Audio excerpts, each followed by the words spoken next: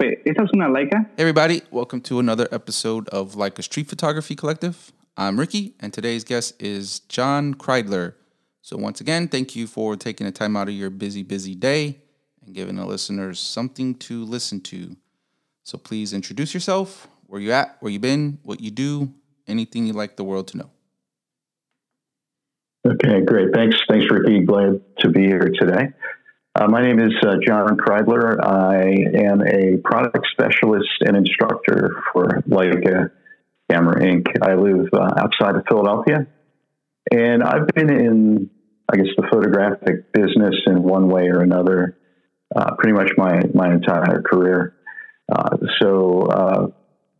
What I found interesting about this current role and what I do is that it's kind of the culmination of everything that I've experienced in photography.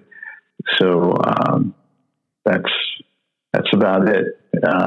It's a lot of fun working with a lot of great photographers, some of which you've interviewed, like Phil Penman, and that kind of thing. So looking forward to the conversation. Yeah, me too. But before we begin, I just want to preface this and say, this is not sponsored by Leica. This is not an official affiliation with them.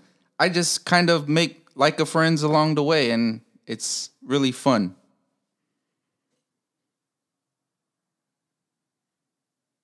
I find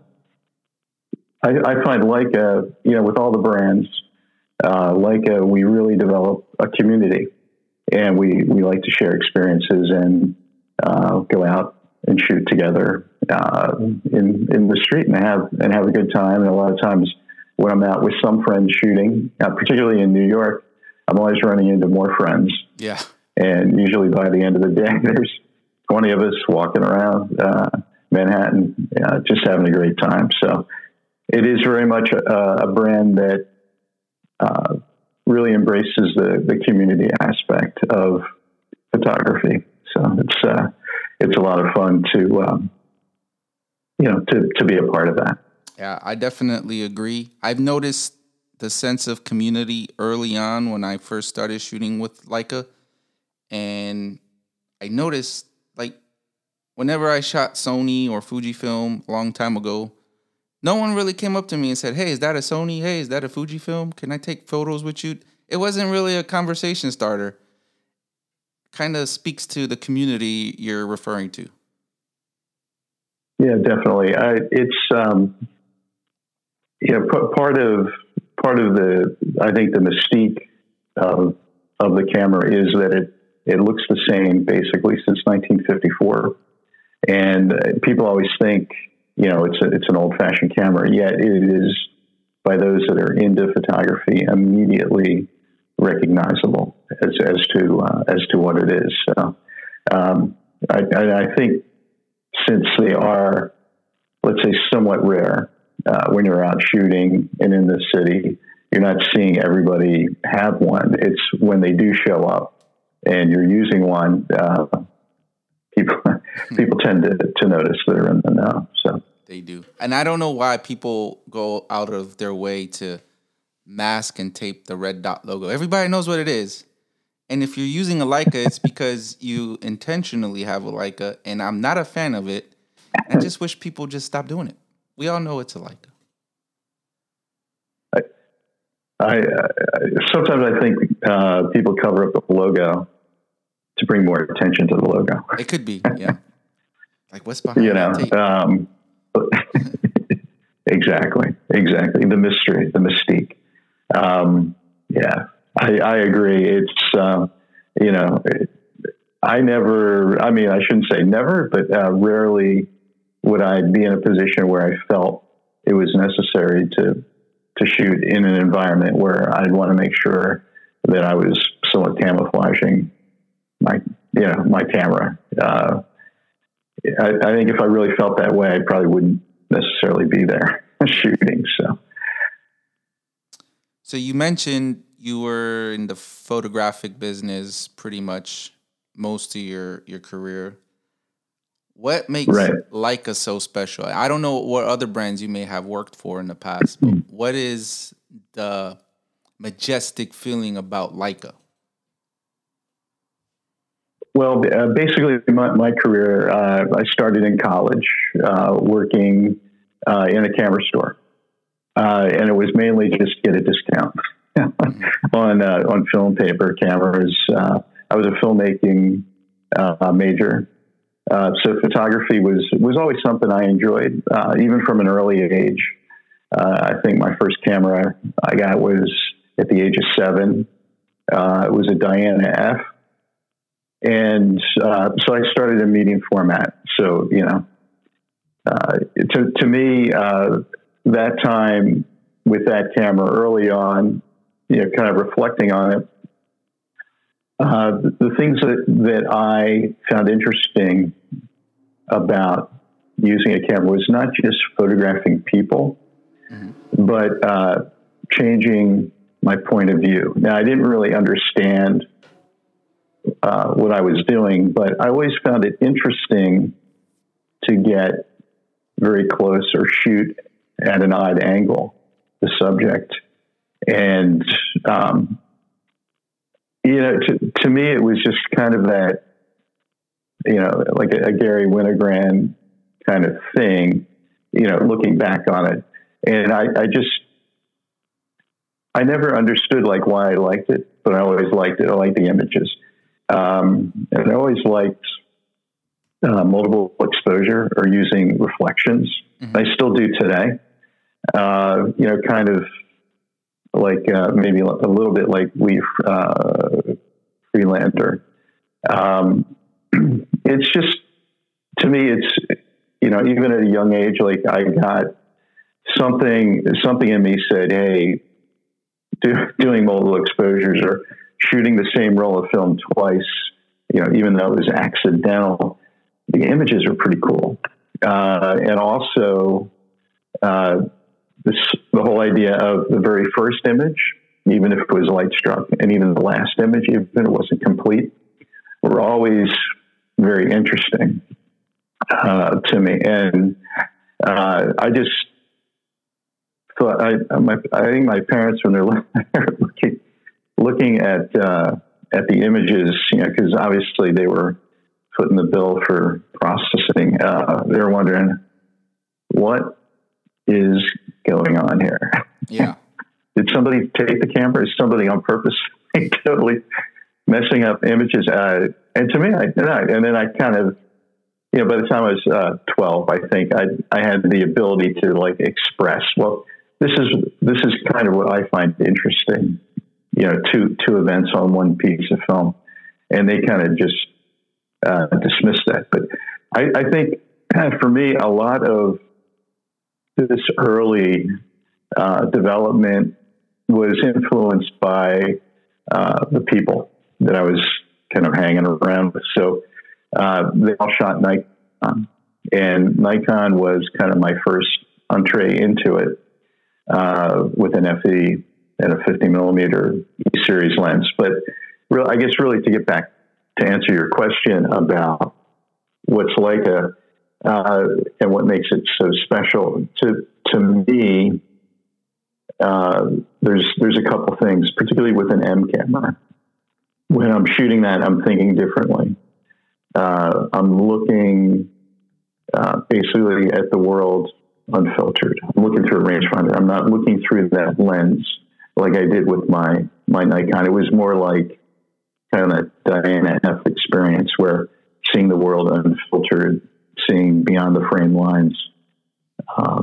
And to me, for whatever reason, and I've never been able to really, I guess,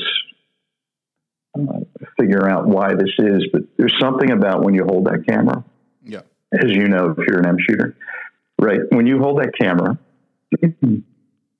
it just feels differently. It feels like a different kind of camera. It just feels, again, it's hard to put into words. To me, part of that is the amount of, let's say, human involvement in actually manufacturing it. I've been fortunate enough a couple of times to be in the assembly room while they're putting M's together as it goes from station to station. And then the red dot gets put on and the final white down. And then the little counter goes on the inventory goes to +1 kind of a thing. And it is somewhat magical. It's corny, as corny as all that sounds. But I think that's part of it. It's that there's so much human touch in creating this camera, and it's so I guess beloved by so many that it just holds that special place for so many people, and the fact that it looks so non-intrusive. It looks, you're not screaming to the world, "Hey, I've got a camera. I'm going to take your picture." And so that's definitely part of it. And I think the other part is just the lenses and how lenses render. And it's just different. It just looks different. And because of the size and how it feels when you focus again, because of how much human intervention there is, it's not assembled by a robot. I mean, at every stage, from raw material to finished products, it's pretty much all done by people. And I think that's a big part of why when you hold it, you kind of feel part of that. Anyway, that's how I feel about it. Do you shoot, Ricky? Do you shoot an M? Is that what you're? Yes, I am a M shooter. I am a M10 mono user, and I just got a reporter. I'm not trying to plug that, but I did, and I don't know why, but that camera just feels special in itself. I would say the M10P was similar to the M10 mono, but it's just a different feeling. I think it's the Kevlar that's just kind of like the feeling that you're talking about. Right. Yeah. But I do want to... I'm sorry, go ahead. No, I was just going to say, it's just different, right? It's different materials that are used in manufacturing everything.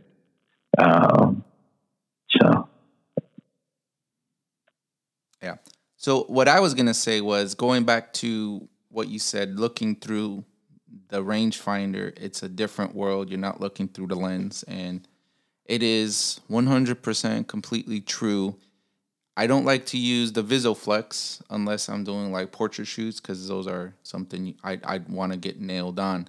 But whenever I'm out in the street and I'm shooting, it's completely 100% rangefinder, optical viewfinder through the glass, zone focus. And the beauty on that is I have to control my creativity, because like I got the frame lines and I got it composed how I want, but there's always something due to the parallax that you may not know that's in the frame.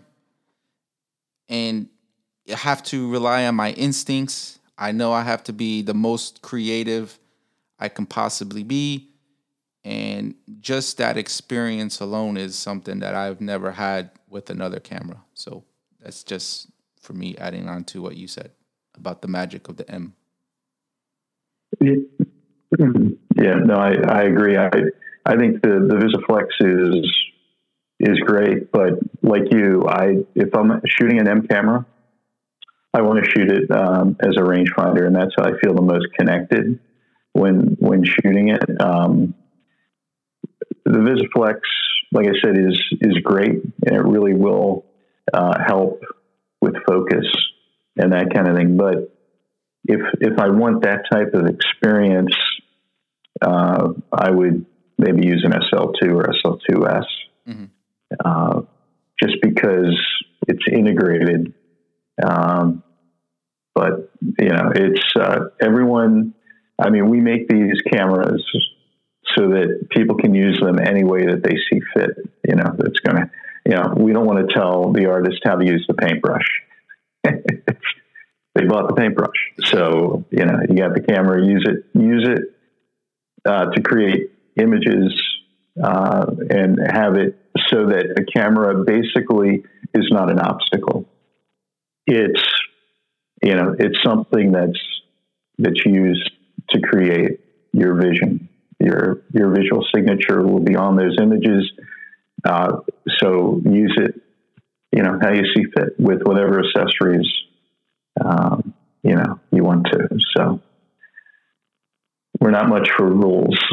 Like a lot of photography. Phil Penman always says this at every workshop we've done together, is that artists, when you're in art school, right, there are no rules. But photographers, when we go to school, there are always rules. Rule of thirds, a certain amount of depth of field, don't crop, don't do this. So it's, that always is, for some reason, ringing in the back of my mind. Yeah.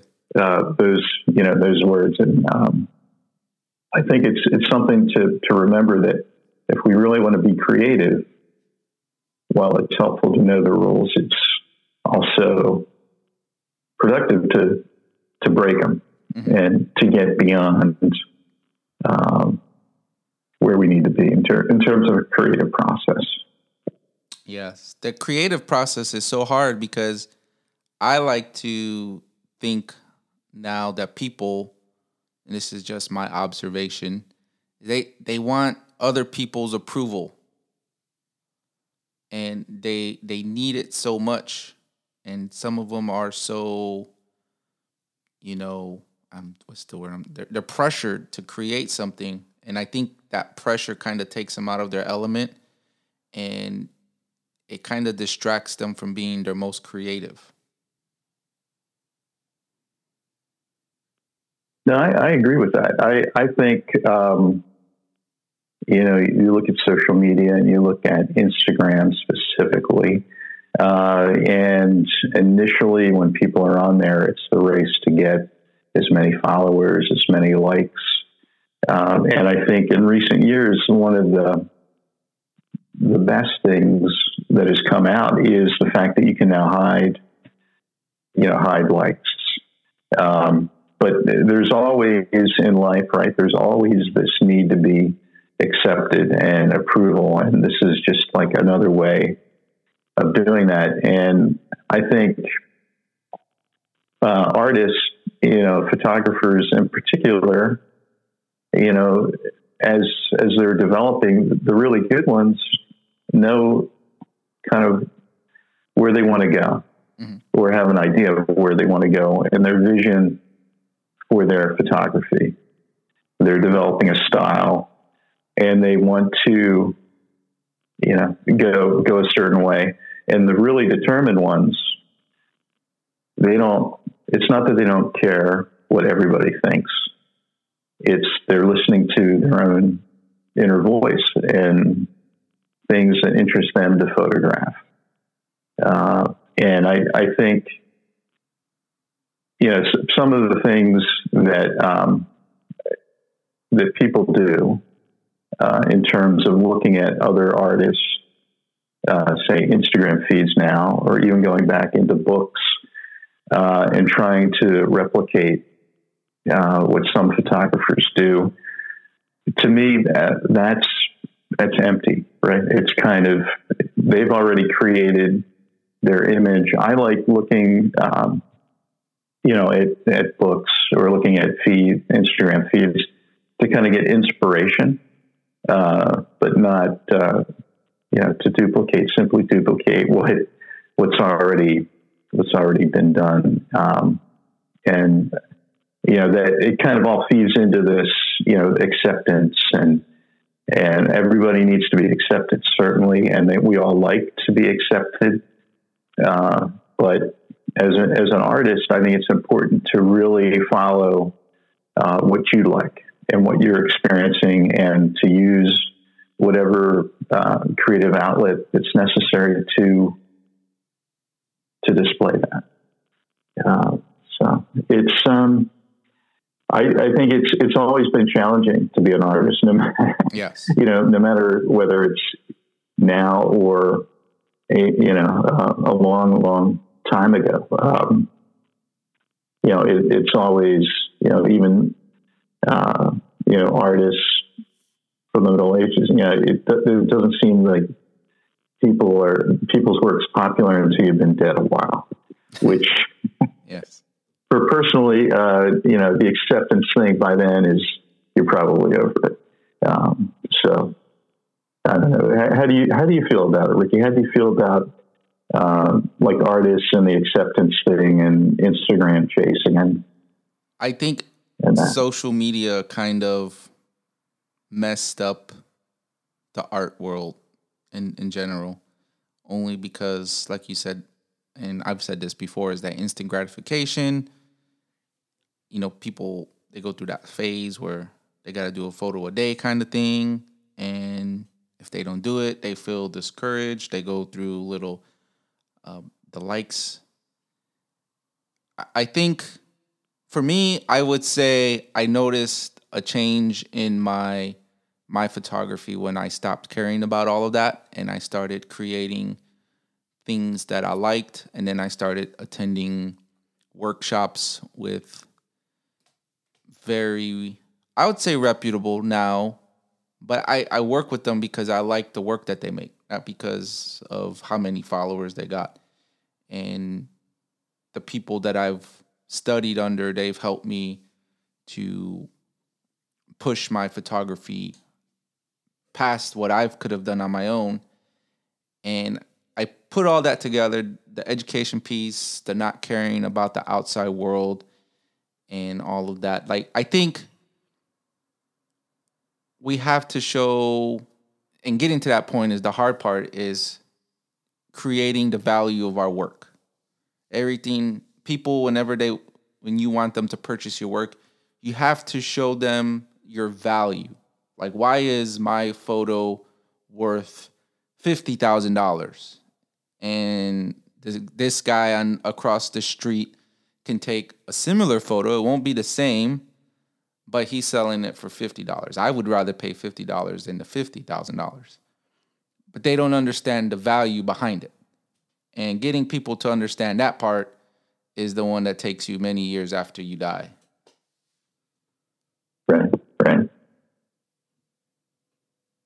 Yeah, no, it's definitely an interesting time for photography, and who knows what the fate of basically Instagram and that is going to be. It certainly seems still to be the platform to show photography, even though I think it's less about photography. It seems that this gravitation towards reels and stories and that kind of thing, which to me is such a time drain. I don't know how you feel about it, but it's one thing to process an image and post it, and you're kind of done and you're moving on. And now it's like a reel. Mm-hmm. Come on, it's at least. I mean, for me, it seems to be a couple hours to put something together. So, are you into reels at all, or trying to post? I don't. And things like that. I've created a few with the help of Phil Penman, only to shameless plug, to promote our workshop that he'll be teaching and I'll be hosting in Tokyo later on this year. A couple spots left, so go ahead and sign up for them for the listeners. But other than that, like, I don't get that stuff. I know that's the whole trend of social media now, and that's what they're trying to push. So they mask all your stuff unless you create it. I just don't got time for it. And as I mentioned earlier, it took me a little while to get out of that social media grasp where, I think I got about 40 photos on my Instagram feed. But if I look in my photo library, I got over thousands. And I'm not showing all of those photos. I'm only showing what I think is my best work. Yeah. Well, I mean, just to like Phil Penman while we're on the subject, I probably have done someday I'm going to, I guess, tally up the exact number, but let's say it's 25, 28 workshops with Phil, that some virtual, some in person. And what I would tell your listeners is if you're looking to really learn street photography, there's, my opinion, no better instructor. He spends time diligently with every student, and his work ethic is, I think, insane. I think he works 20 out of 24 hours a day. Yes. I've heard him compared to, James Brown, the hardest working man in photography, Phil Penman. Just what he does, what he produces, how he works, how he is constantly working. It's admirable. And I feel fortunate to know him and to have worked with him quite a bit. And it's something we have. I think a workshop, depending on when this is aired, it would probably be after that, at the end of April, with Phil. It'll be, I think the 8th workshop we've done in New York, and each time it's fresh, it's different, because you're seeing it with different students.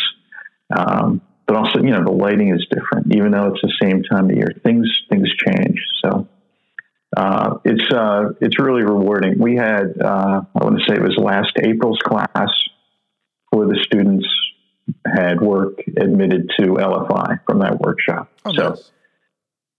just saying it's extremely, extremely impressive. And Phil doesn't leave anything on the table. So. Is your part of your work connected with the LFI publications? No, okay. Not at all. Okay, so they're not. No, that's LFI is actually. Yeah, no, I think they're actually somewhat separated from even like a corporate. Okay. Because they're a publisher, but it's nice to see when I get that issue. Mm-hmm. Some photographers that I've worked with, or even the online issue, seeing students or professionals that I've worked with over the years get their work put in. It's very rewarding to see that. Yeah, I don't want to feel. I'm just gonna say it's very. I'm trying to think of the word. Sometimes the work that they pick kind of seems like they're just selecting it for marketing purposes. Now, I'm not saying that people's photography work is bad in any way, but I've seen some people submit some really great images. I stopped submitting because they never picked any of mine, and it wasn't about the recognition. It's just, why am I going to submit if I'm not getting picked kind of deal? And right. But I've seen some of my friends that post theirs, and while they do get the selected for the galleries, there's like other shots that I've seen that are like a master shots. And I understand photography is completely subjective to the viewer and how they sell it. But I like to think with all of the photography experience I have, a lot of it is a little skeptical. Like, okay, I want to see, I would like to understand their selection process. Boiling it down, that's it. I would like to know their selection process. Yeah, I mean, it was interesting. I was talking with someone recently at an event, and she had not the exact same comment, but a similar comment when looking at basically anything that you submit to a publication or a contest, is that if you look at what they've selected, right, it all kind of looks very similar, has a similar look. So if you wanted to be in that publication or be selected to win that contest, it seems that's the type of work that you have to produce. And if your own visual art and visual signature doesn't necessarily dovetail with that, you're not going to get selected. So, and that got me to thinking about this kind of ongoing, trend where if everybody does what publications or contest panels want, where do we go?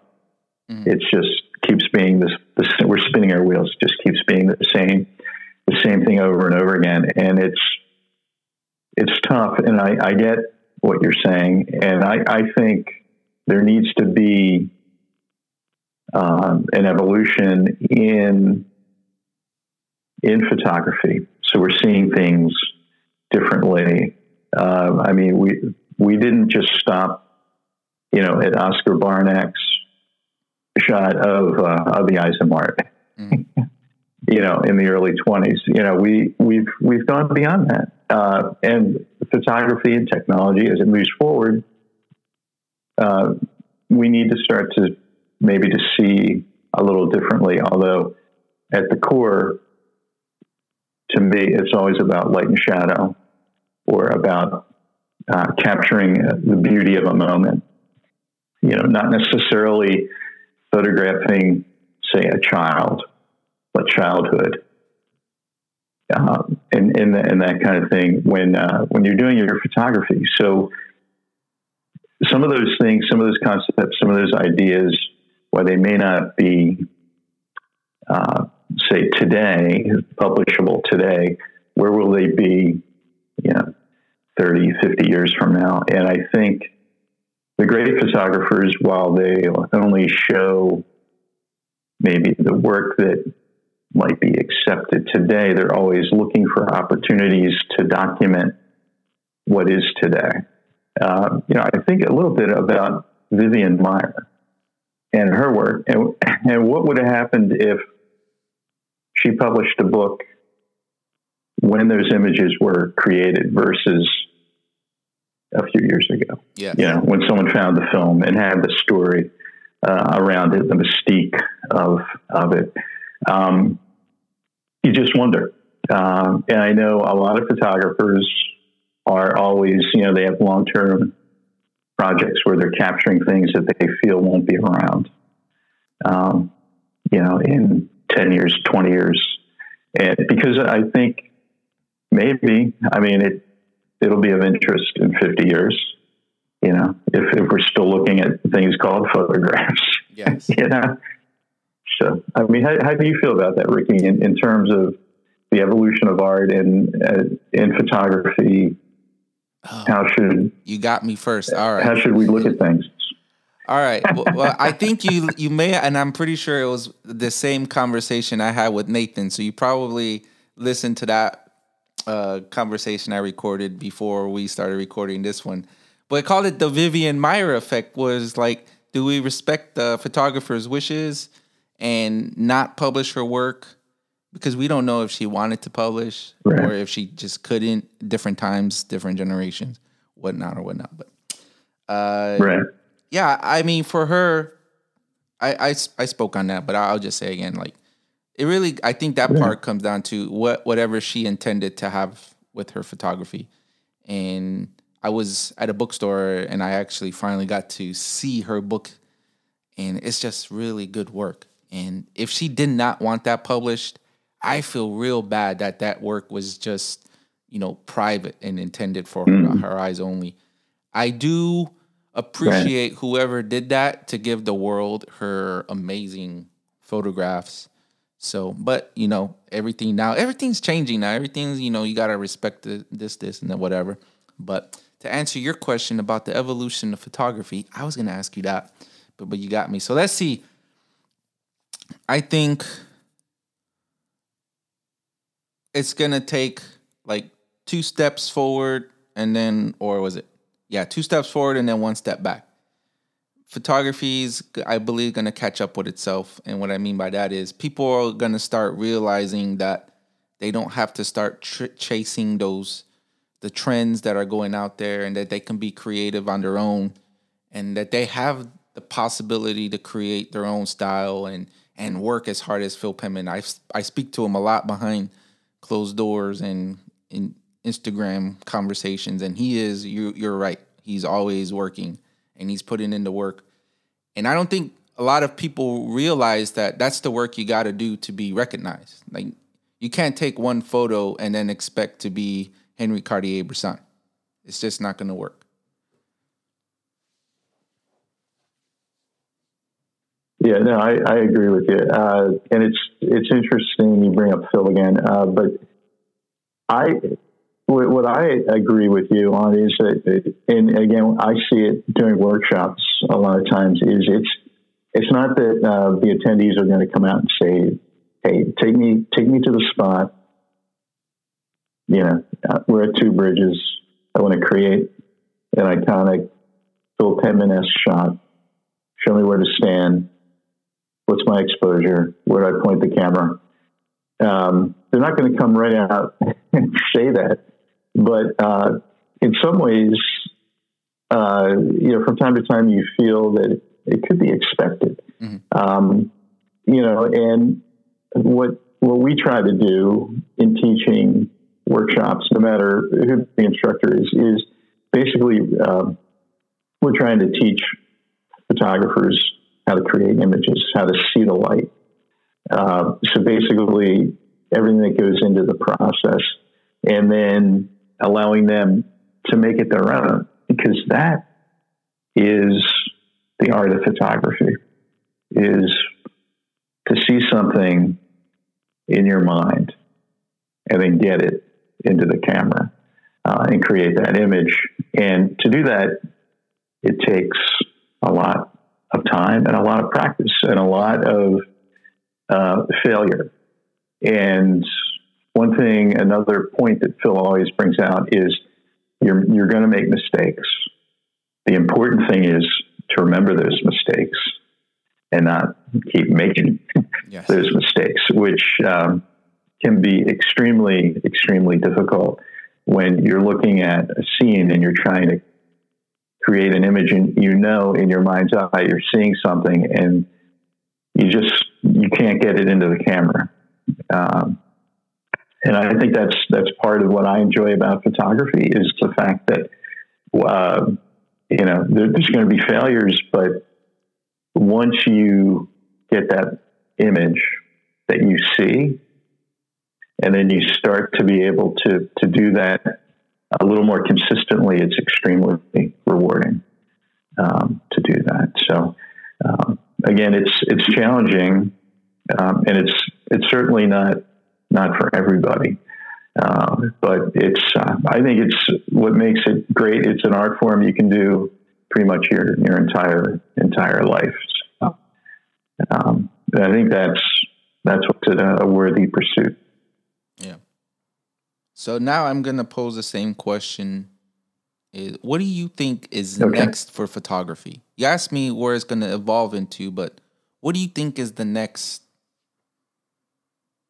I don't want to say trend, but what is next for photography in general?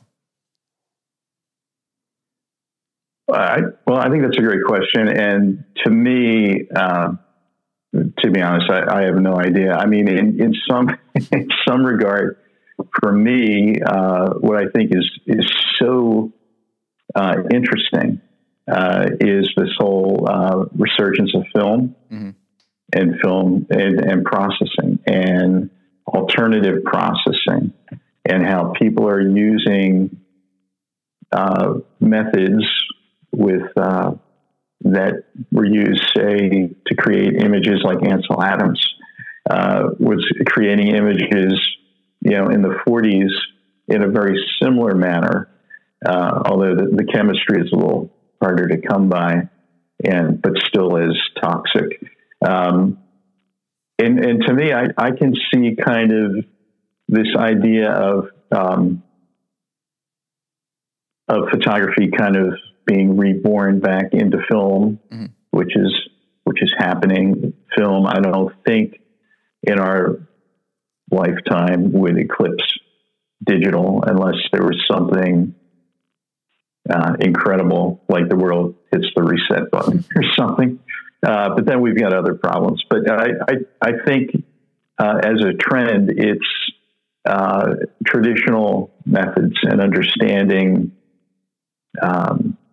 things like 4x5 and 8x10 film and the processing in a dark room, and really enjoying the complete creation of art. So not just, and with digital, you can do a lot of that, right? You can take an image, you can bring it into Lightroom, the modern dark room, manipulate it, and then print it on a great inkjet printer, or send it out to one of many great labs to have it processed. But for you as an artist to control the entire process, to me, I think has always been a big deal. But in terms of where like digital photography is going, I think platforms like Instagram would like it all go to video, or moving images. And I think the more that happens, right, the more there'll be more interest in still images and still printing, traditional printing methods, silver halide products, and that kind of thing. They're just difficult to get, and some of that, I think, popularity is because of the rarity of it and how challenging. It's another challenge. And plus, we're looking at a generation that essentially may have never been captured on film. And the whole idea of not seeing something instantly is appealing. I think,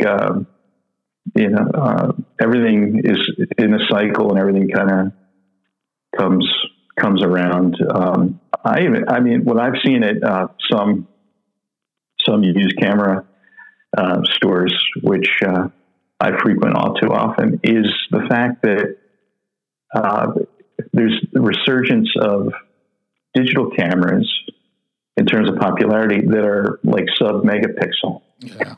The older ones. And, they're really right. I don't know, like a Casio A10 or a 640-480, or even like, Olympus had some really nice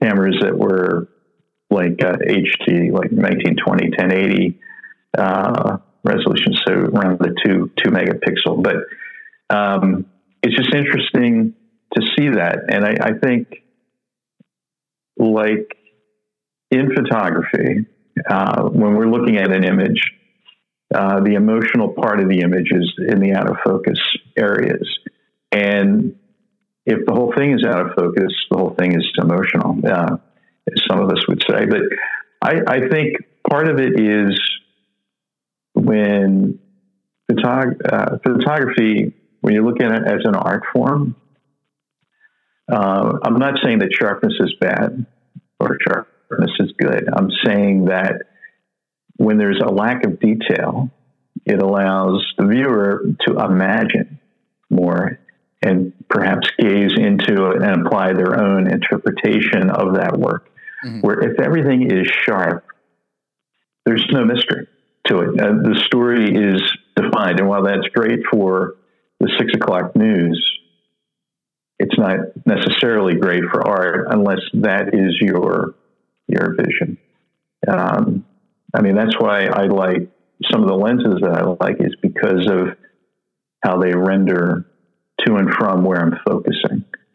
And that's, to me, as big, if not a bigger part of the image than what's in focus, because that is really part of the story that I'm trying to communicate with photography. Definitely. So there is a resurgence of film, and I think film is going to be the death of film only because of the cost. And I've noticed, and you may have noticed too, and a lot of the listeners, if you're in the Facebook market groups for the Leica classifieds, it's starting to become well known that people are not liking the cost of film and the development and all of that. I will say Right. the last batch that I've had developed here in Japan, I think it was 56 rolls of film. This is recently. I paid close to $600 just for developing. Wow. Yeah. Now multiply that a few times, I could buy me another Leica. And because of that, my film shooting has slowed down a lot. I still love the experience of shooting on film, but now it is not my primary source of photography. Now people might say, I'm selling out film. Maybe like I said, I still shoot it, but that cost, I got other expenses in my life that I got to take care of too. So I got to balance it. So unfortunately, those people are buying film cameras, the MPs that you can't go to a store and find for like 6 years. And like, oh, I'm getting out of film. It's too expensive. And people are trading them for the digitals or whatever and whatnot. Film's going to be the death of film. I don't think it'll be gone forever, but I think it's going to kind of come back full circle. History repeats itself. Yeah, right. Definitely. It's when I talk to photographers about film, part of what I did in the late 90s was to sell film to newspapers. And we would get pallets upon pallets of Tri-X, of Plus X. And we would sell like a roll of Tri-X for $1.50 a roll, which is just insane, and newspapers would be buying 5 to 1,000 rolls at a time because they had staff, and staff just would shoot, a brick a day was, 20 rolls was like not unheard of, covering different stories and different events. So yeah, I get what you're saying. But to me, shooting film, it's about slowing down. Mm-hmm. It's about being deliberate. Yes. I'm trying to remember which photographer it was. I don't know if it was Dick Alvedon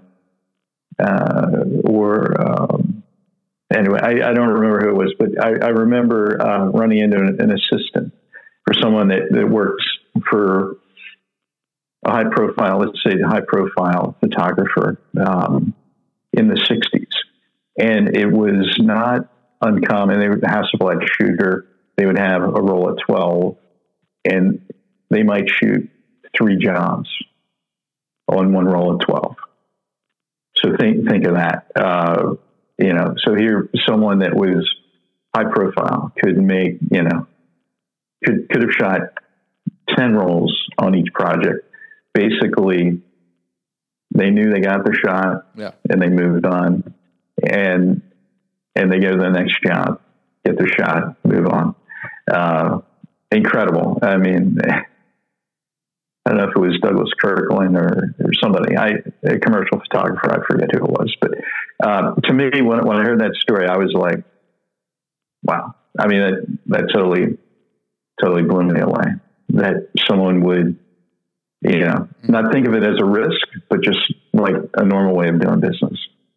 I think that kind of ties into what I was saying. People, you have to be confident in your creative ability. If you can shoot 3 jobs on one roll of film, that's amazing in itself. And being deliberate and slowing down is something that I have learned from shooting on film. And I appreciated that so much because when I first got into film, it was a little cheaper. So I was just going through film like, I could shoot a roll of 36 in 3 minutes if I wanted to. And I did that, just having fun because it was new. But then when you realize like, oh, that's not the intention of it later on, then, being aware of your capabilities and, okay, I don't need to do that on this. Let me make this one roll of 36 or 12 shots on medium format, whatever it is you're shooting. Let me make this last as long as I can make it last.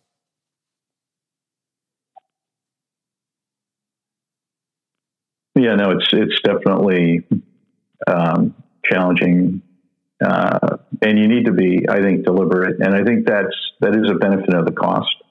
And I think digital, it's, selling digital cameras in the early days was, people saying, well, it's on a memory card, so you're not going to buy film anymore. You don't have to pay to get it developed. You can see it right away.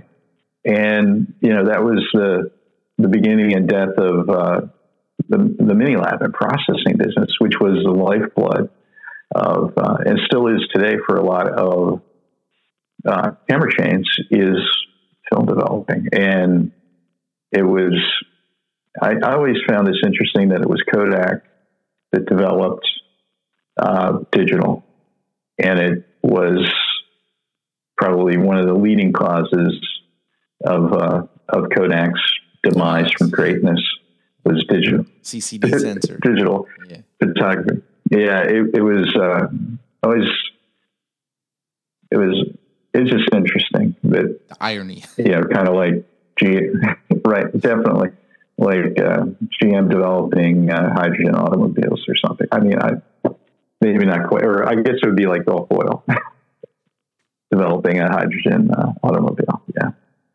crazy. Nice. So we've had a lot of discussion about photography in general, but I found you because you are a photographer yourself. So let's talk about your photography. This is a photography podcast after all. So we got that you began with the Diana F. What kind of photos were you making when you first began? You may have mentioned it, but now I just kind of want to get that process of when you first started to where you're at now, and what kind of photos do you like making? Sure. So early on with the Diana F, a lot of what I was doing was taking pictures of friends, people. It might be at a Little League game or that, but then to find a way to make the images. I don't know. I always seem to be obsessed with this layering thing, whether I was shooting through a cyclone fence or whatever, and not really understanding why I felt those images were more interesting. But because they had texture, they had dimension. So even today, a lot of what I enjoy photographing, really automobiles. So that's one thing that I enjoy. And then within that, different car shows and different events, and kind of going through that process of storytelling about an event. I enjoy that quite a bit. I enjoy probably what I have the most images of, which I was kind of shocked when I was analyzing my Lightroom catalog, really during COVID, and seeing what I was really photographing. A lot of what I photographed was at like Longwood Gardens outside of Philadelphia, and I have all kinds of images of flowers and ferns and landscapes and that kind of thing. And I got to think about it, and what I realized was that that I probably did that because it was one of the places I could take my wife where she would almost tolerate me with a camera. Anywhere else, on vacation or whatever, I'm pretty much absent because I see the light and I'll be captivated and I'll be there photographing, particularly light and shadow, which is another, probably a third thing that I really enjoy, looking at and seeing, kind of the detail. But, to me, I think what I really enjoy doing, there's a couple of, I guess different venues that I enjoy, photographing, here in Philadelphia for cars, great places that I like to go is Simeon Art Race Car Museum, which is kind of near the airport, and it's just an incredible place to see vintage racing cars. So stuff from the 30s up until, I want to say, the most modern car is probably 1973. I want to say it's the hippie Porsche 917. And what's cool is, I want to say it's the first Saturday of the month they'll have a demo day. So I'll take 4 of these cars out and run them around the parking lot. And then I'll allow you to photograph them. They'll open hoods and, so, there's a whole process of not just getting that calendar image or the poster image, right? That's certainly one shot, but it's also getting the cars in motion. It's how to photograph the owners of the cars and telling their story while they're talking to others. And it's also then close up and detail shots. So one of my long-term projects is like hood ornaments and steering wheels. Oh, no. To me, it's just interesting. And a lot of the classic cars, what I would say is, while my work does not look like his, someone that I appreciate his work is Michael Furman, and his work is extraordinary. And he does a lot of work for the museum in terms of photographing their collection, but and he has several books out. But his whole process, and I've known a few people that have worked with him for him, and it's to hear just a little bit about his process. I know I would never have the patience to create these incredible, rich images that he does. But it's definitely a lot of fun. It's everyone you have to challenge yourself. And while street, to be honest, I would say street is probably number 2 behind automotive for me. Just going out and seeing light and capturing, light and shadow, which is something that I do a lot on photo walks with people. I like to give them an assignment, as Ralph Gibson would say, a point of departure, something that gets them thinking. So depending on how the light is, whether we're going to use light and shadow or if it's overcast, a lot of times reflections can be can be more interesting, or utilize motion within a shot, either to freeze it or to show blur, and not to be afraid of out of focus and oddly composed images, but to embrace them as part of what you're seeing and what you're experiencing. So it's definitely, for me, photography is, while it's part of my job, it's something that allows me a creative outlet and to relax a little bit, particularly with an M camera. To me, it's so freeing to shoot with a rangefinder and just go out and not really worry about it. A lot of times, a mirrorless, I just feel like everything has to be perfect, because I have so much at my disposal to make it perfect that it's a misuse not to make everything perfect. And that can be stressful. So I enjoy shooting the M as a rangefinder, definitely. Shoot it has. How about you? What do you like to shoot beyond the street, Ricky? That's it. I am so heavily invested in street photography, photojournalist style photography, that I only do portraits for paid assignments unless I have friends that I just want to take their photos. If I'm not shooting portraits or paid shoots, then it's 100% street. That kind of sounds redundant. I would say 99.9% street photography, and then the There rest you go. is just of friends or paid work. And I don't do enough of it to say that but I have the skills to do all that other stuff. I just choose not to. Yeah. It's what you connect with, I think, is a subject and what you enjoy. Exactly. It's not that you can't photograph anything, because you knowing the basics, applying skills, and knowing how to work with people. But it's really what you choose to do, and creating the moments that you see. And I think too, it's not everybody sees everything the same, and not everybody sees everything. So if your eye is tuned to the street, and that's what you mostly shoot, that's awesome that you found that. A lot of people want to shoot street, and they try, but they don't see it, and that can be very frustrating.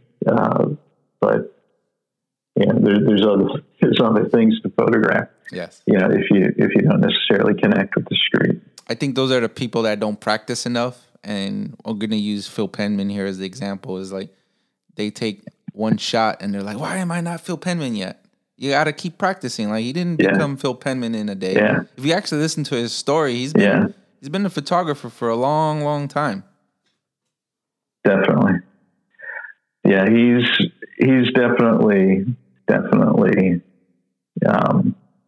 put the work in, and into it. And I think a lot of photographers who are teaching workshops, they put a ton of work into their photography, and are the ones that we work with in particular really like to share that information and help photographers kind of expedite that learning curve.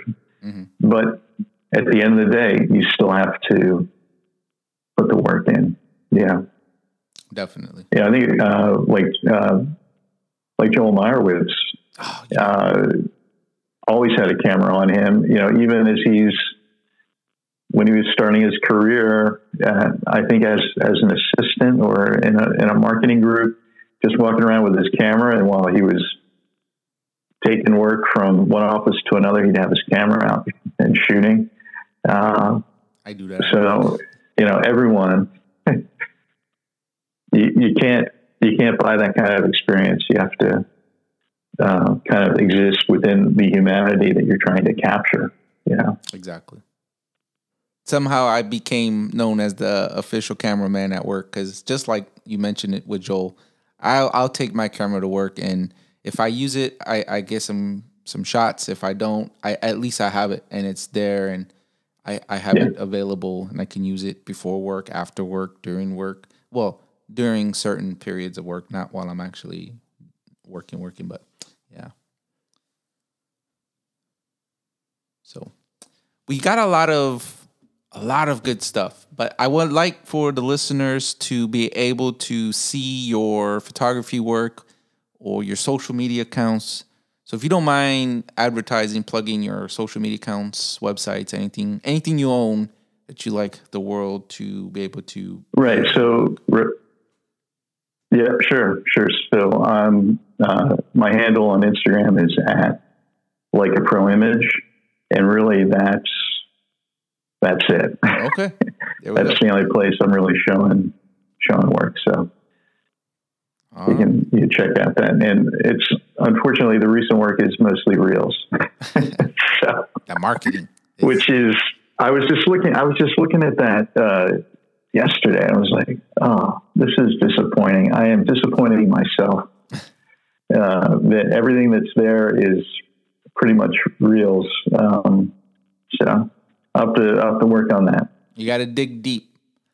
And as I mentioned to you before I started recording, I didn't know you were doing the Leica videos on YouTube. I saw your work. So how I find people is typically through Instagram, and I'll look for, I initially start off with street photographers who use Leica system. So I'll search for like a Leica hashtag or whatever it is. Right. and I found your account, and I was looking.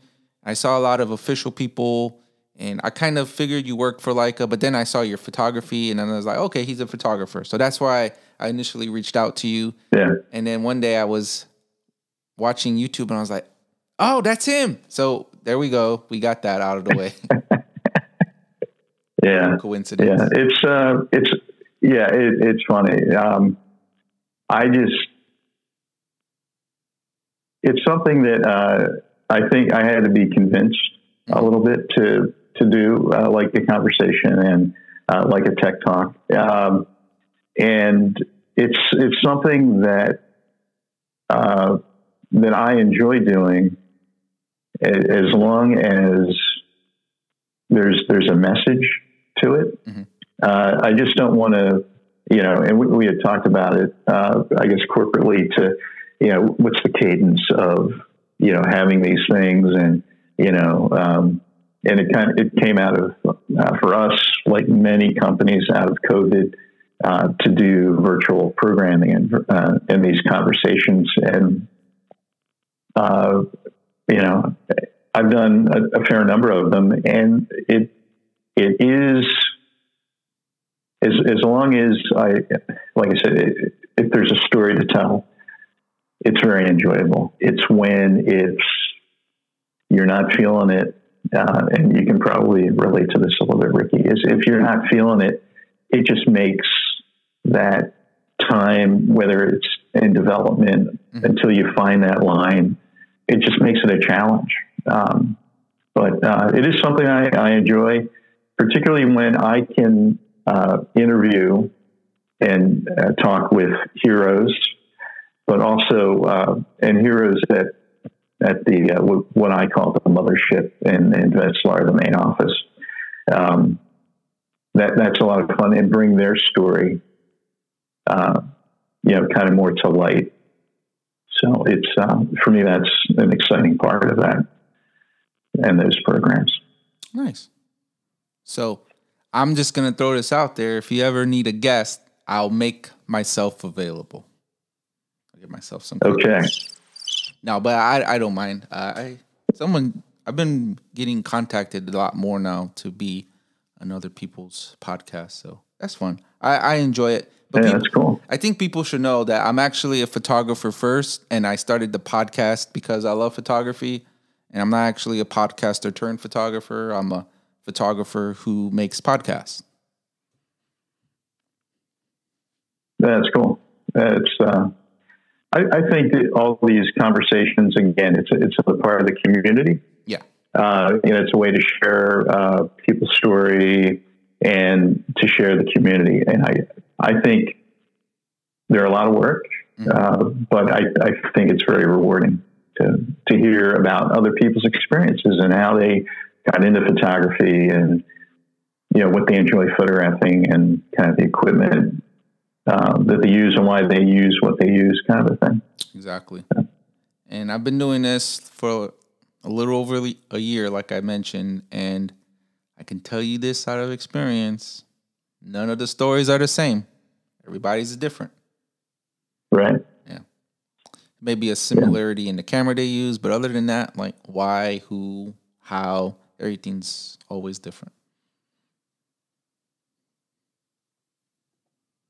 All right. So a couple more questions and we'll be wrapping this up. I got to work early in the morning. So I would like for you to highlight, recognize, recommend any photographer you feel is not getting the recognition they deserve. Oh, wow. Well, let me think here a second. To me, I would say let me go with three people. Okay. There's a young photographer in New York, Vincent Caruso, who I really like his work. He is like a street photographer. He's young. I'm not sure exactly how young, but We did a photo walk a couple times, and really liked the images that he shared from that experience. So he's definitely someone I think people should check out and watch his work. Another artist that we had just I think a few months ago at the LA Gallery, Terry LaRue. He did a show called Frames Between the Pain, and his work is it's not street photography necessarily. Terry was a skateboarder, had an injury. Now he has this chronic issue, and he uses photography as his therapy. So he does all kinds of printing methods and creating his art. And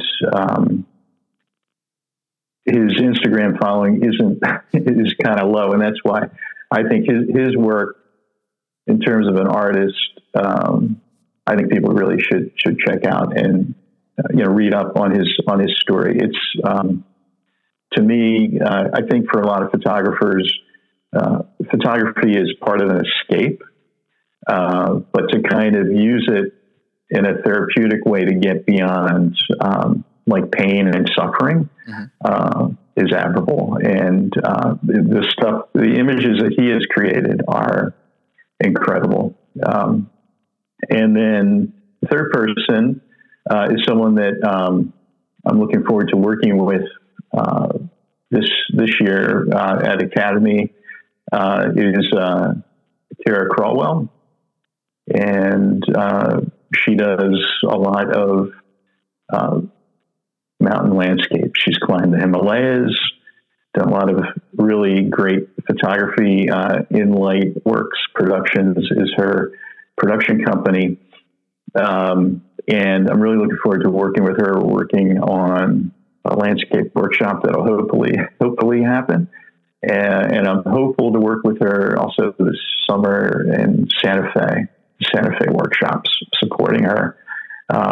Again, black and white photography, black and white landscape photography. And we have a few of her images, I guess 3 of her images, up at the corporate office in Teaneck, New Jersey.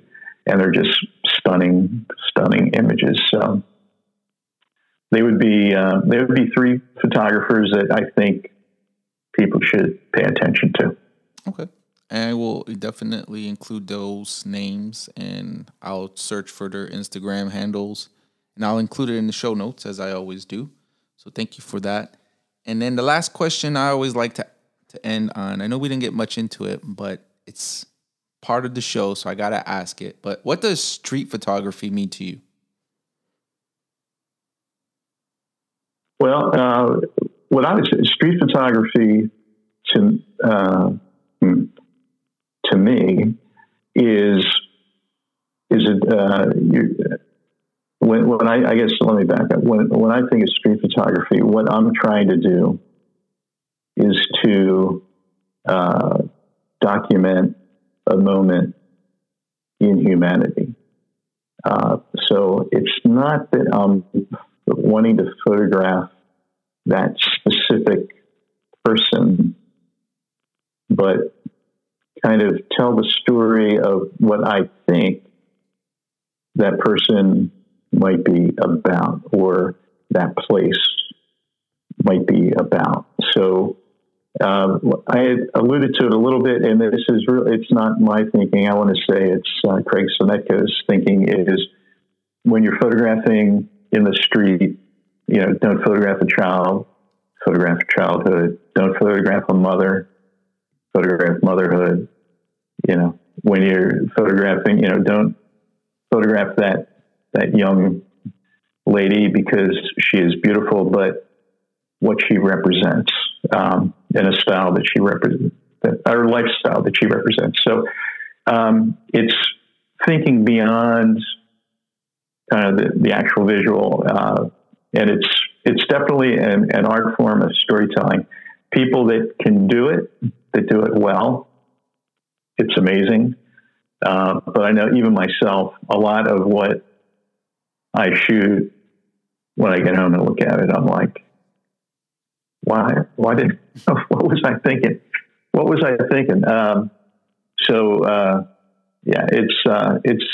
I think it's definitely one of the most challenging, at least for me personally, one of the most challenging types of photography to do, because there are lots of moving parts. There's lots of things to consider, not just technically, but emotionally, and kind of the story, and and how that story gets represented. Nice. Answers are always different, so I do appreciate it. I do like the answer. I like the Craig Semenko part. I reached out to him. I haven't got a response, but that's neither here nor there. I do appreciate it. And as I mentioned, that is always the last question I ask. But now I like to give you the opportunity to ask me any question, and I'll answer the best I can. All right, sure. So, my question for you, Ricky, is if you could interview anyone, dead or alive, who would it be and why? Joel Meyerowitz, and I'm still trying to get him. I really connected to him when I first learned what street photography properly was. When I was a photographer, I say photographer because I wasn't really defined. My role wasn't there. I just had a camera and I took pictures. I didn't know who or what a street photography was. I didn't know of the greats. I didn't know of photo books. I didn't know any of that. And then when I learned about it, the one person that really kind of just resonated with me, and even to this day, I'm just always inspired by it. Just even listening to him talk is Joel Meyerowitz. And he actually made one of, I think, is probably the most important book ever created. And I'll share it with you. You'll probably laugh when you see it because it's not what you think it is. Where is it? Sorry. I'm not sure if you've seen this one. Oh, I got that. There it is. Right. It's a Joel Meyerowitz. Seeing Things. Yeah. It's a kid's guide to looking at photographs. Now, why I say that this is important is because when I took my photojournalist course with NYIP, the very first lesson they gave me was something they mentioned was look at the world with children's eyes. And I didn't get it at first, but then when I kept reading and they explained it was when you're a child, you try to absorb all the information around you. And as you grow, your brain subconsciously automatically blocks the useless things in your life. So you know what to ignore and what not to ignore. Like if you see a piece of, or a banana peel on the street while you're walking, as an adult, you're just going to keep walking past it.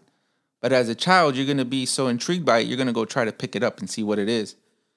So how they explain it, like seeing the world as a child and then reading this book and even looking at the photos that he used as references, like there was so many details in there, like you would never notice that was there. And it really helped me learn about the details of looking through that viewfinder. Seeing not just the world, but seeing the photograph before I make it. Yeah.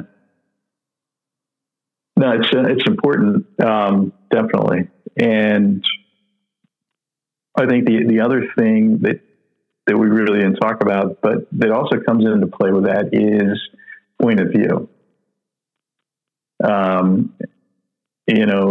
If depending on how you're holding the camera, if you shoot down on the subject or you shoot up on the subject, it all has a different intention and a different message.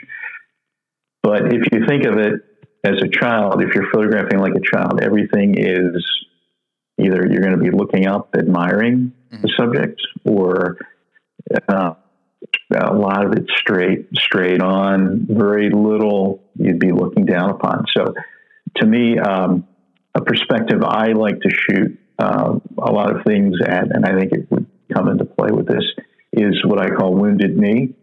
So like if somebody kicked you in the knee, how would you stand? Fall over to and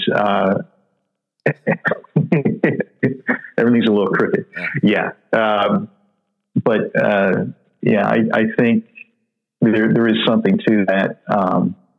But the childlike wonder, I think Mark DiPaolo, when he's talking about how we see, is that basically, I think we only see 20% of what's there, and the rest of it we're remembering what's there, kind of a thing. And that comes into play too as a child, because you're creating this memory bank of things.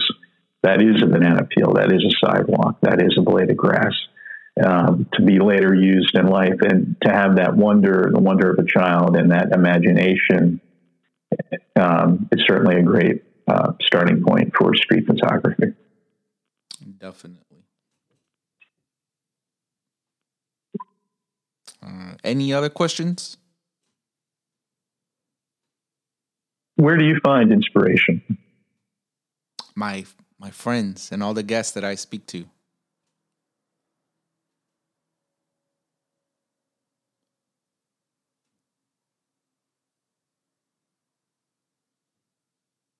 That seems pretty safe. Yeah. No, it is true, because for me, like, I'm over in Japan, and while there is a lot of photographers out here, and Japanese photography is in a class of its own. I've been around the world, and there's just something so different about Japanese photography, and even seeing that is so inspiring. But I don't really do the social media stuff. I use it for contacting, potential guests, making new friends, connections, building the community. But I stay away from that kind of outlet for inspiration. I love getting photo books, but I can only buy so much. I just bought some more this weekend, or not this weekend. Yeah, it is the weekend. My days are all confused over here, but I just bought a couple new books, and I buy them and I can't even finish going through them, which is kind of bad, but I like collecting them, and the work in there is really good. That's inspiring as well. Photo books, the guest. I would say a little bit of social media. There's a few times where I've seen like, oh, this is a really nice photo, but not as much as in the past. Yeah, that's where I get my inspiration. Gotcha. With photo books, do you find yourself buying similar books, not just subject, but how they're told or how they're created? The reason I ask is the books that I like, that I find myself looking through, are ones that tell more of the story of how images were created, or the experience of the creation. So that's what, and I think in life, that's how I am. I like to know how things work, yes, before I use them. But I wondered if there's, when you're looking at books, if there was a certain type that you feel you gravitate to. Ooh.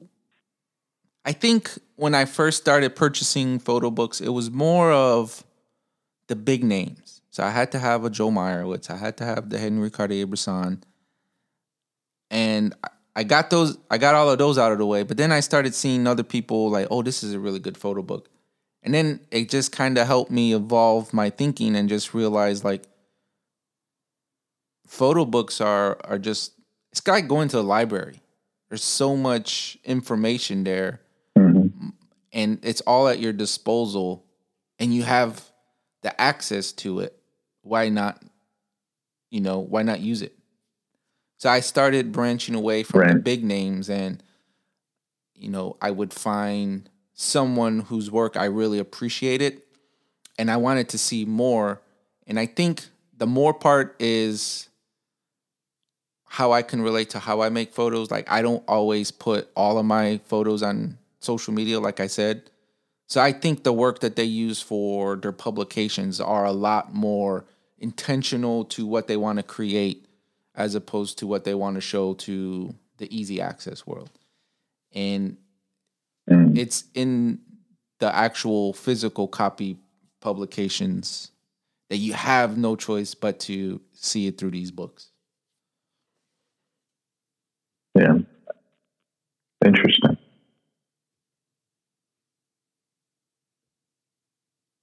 Anything else?